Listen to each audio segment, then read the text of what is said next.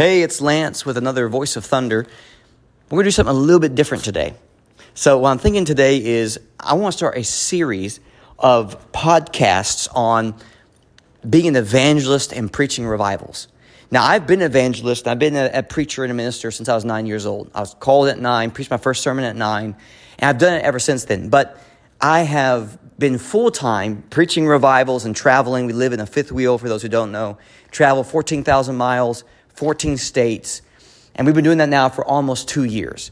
So I've got some experience with this, not as much as others, but what I'm going to do is I'm going to break this down to a series of podcasts on different topics related to being an evangelist. I hope it's helpful. We're going to do about 3 or 4 of these podcasts, okay? And today we're going to talk about launching your ministry. How do you get this evangelist thing off the pad and into the sky? How do you get this thing going? So we're talking about 5 quick ways that you can get this ministry up and off the ground. So the very first thing I would tell you to do is if you feel called to this ministry, if you really feel called to this, go talk to your pastor first. He is the authority in your life. He's your mentor. He's the one that God has placed over you. Go talk to him. Go talk to your parents. Go talk to your friends who know you. Tell them, man, I really want to take seriously this call. Maybe I've been called and maybe I've preached some, but I want to start taking it seriously now. I want to be used to the full extent, and go talk to them about it and see what their reaction is. See what they say to you. I'd say when you go to your pastor, listen to his advice and ask him, brother, is there any, number one, can I preach here, of course, but number 2, can I go out and preach abroad? Do you have pastors' numbers in the area that or churches who are in between pastors who would like someone to fill in? Man, I'll tell you, there are a slew of churches that are in between pastors, and they will want you to come almost every week.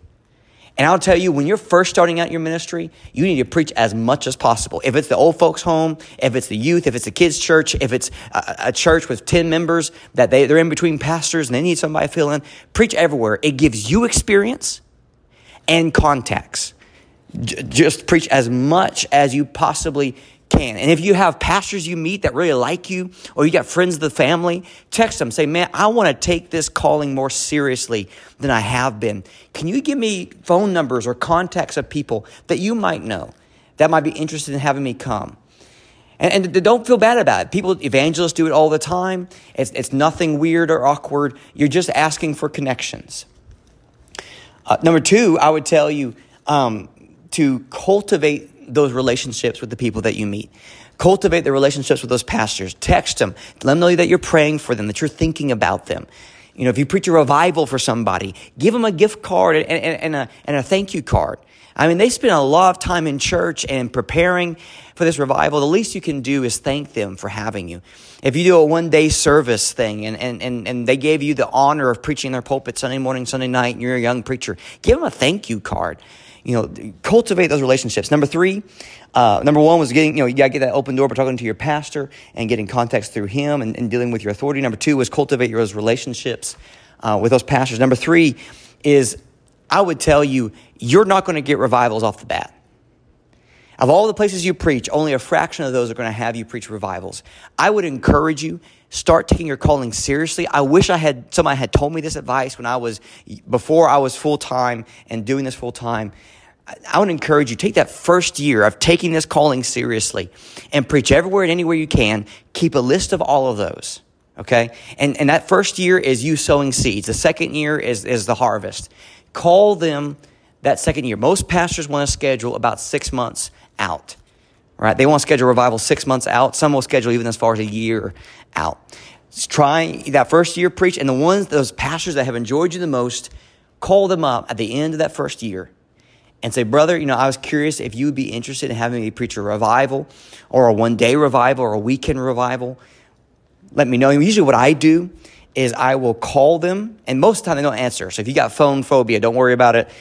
1 out of 5 answers, I promise you. I've called tons of pastors, 1 out of 5. And I do the same thing to people. So it's no big deal. And then shoot them a text a week later. Call them, and then a week later, shoot them a text. Wait a week, call them again, shoot them another text. If they don't respond to that, leave them alone. They're not interested in having you come. Don't be a bother. Don't be a burden to them. They have so much on their plate. The last thing they're worried about is a young evangelist coming and preaching for them. But I'd hit them up 2 times and leave them alone after that. And see what they say. They might say, no, man, we want you to come preach a service, or you can come on the Wednesday night, or yeah, we'll give you a weekend revival, or we'll give you a one-day revival. Just take whatever you can get. But that first year, sow the seeds. The second year, reap the harvest. Give them a call and see what the Lord might do. Many people want to give Evangelist a chance to learn. The fourth thing I'll tell you is you have to be a people person to do this well. There's a lot of guys that they're good people, godly people, but they have a problem in being relatable to people. They're not people persons. They do love people and they do care about people, but they don't communicate that well. And it's so important. I had a pastor ask me, he said, how do you get the contacts you have? Was your dad pastor or evangelist? No, my dad's a eating there guy. I said, believe it or not, if you just love people and you're nice and you're yourself, that goes a long ways. Just being a nice, normal, kind person. And I'll tell you really quickly, 3 ways that you can be more relatable and you can be perceived as being more friendly and kind to people. Number 1, learn to ask questions. People do not care about your life. They care about talking about their life. I know that's tough to swallow, but it's the truth. Don't talk about yourself. Talk about them.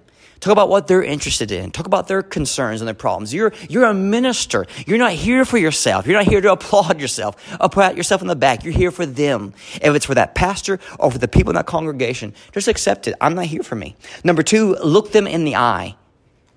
Many times, because of insecurity, we don't look at people in the eye when we speak. But what it looks like to people, when you're looking away and you're not talking to them or listening to them by looking into their eyes, you're communicating, I'm not interested in what you have to say. You don't mean to do that, but that's what you're communicating. Look them in the eye. Number 3, smile when they say something funny. Smile when they say something halfway funny. Don't do it all the time because that's insincere, but when they say something legitimately funny or interesting, smile. Just be a nice person. The last thing and the 5th thing to grow your ministry as an evangelist is business cards. I had a well-known evangelist that traveled all around. He looked at me and he said, do you have business cards? I said, well, I have some old ones, but I don't usually use them. He said, man, you're not evangelizing without business cards. I would encourage you to get a business card, and they're most useful when you go to an event. When you go to an event, maybe you go to a youth camp or you go to a minister's meeting, go to those and have a stack of them. And on that business card, what you need is a picture of you. You need your name in big font. You need where you're from in big font. You need your number in big font. And what I did on the back of my card is I have a QR code. You can make them online, super easy. And it sends them a link to sermons I've preached. So they know what they're in for. They don't know you. You might be nuts. Or you might have nothing in common. Put on the back of that a list of sermons. They can go to that QR code and say at the top of it, big letters, sermons, and then QR code. And they can go look it up. And they can see whether or not you're crazy. Hopefully this is helpful. This is 5 things that you can do to launch your evangelist ministry and start preaching out more. We'll be coming at you with some other these podcasts in the future. God bless you.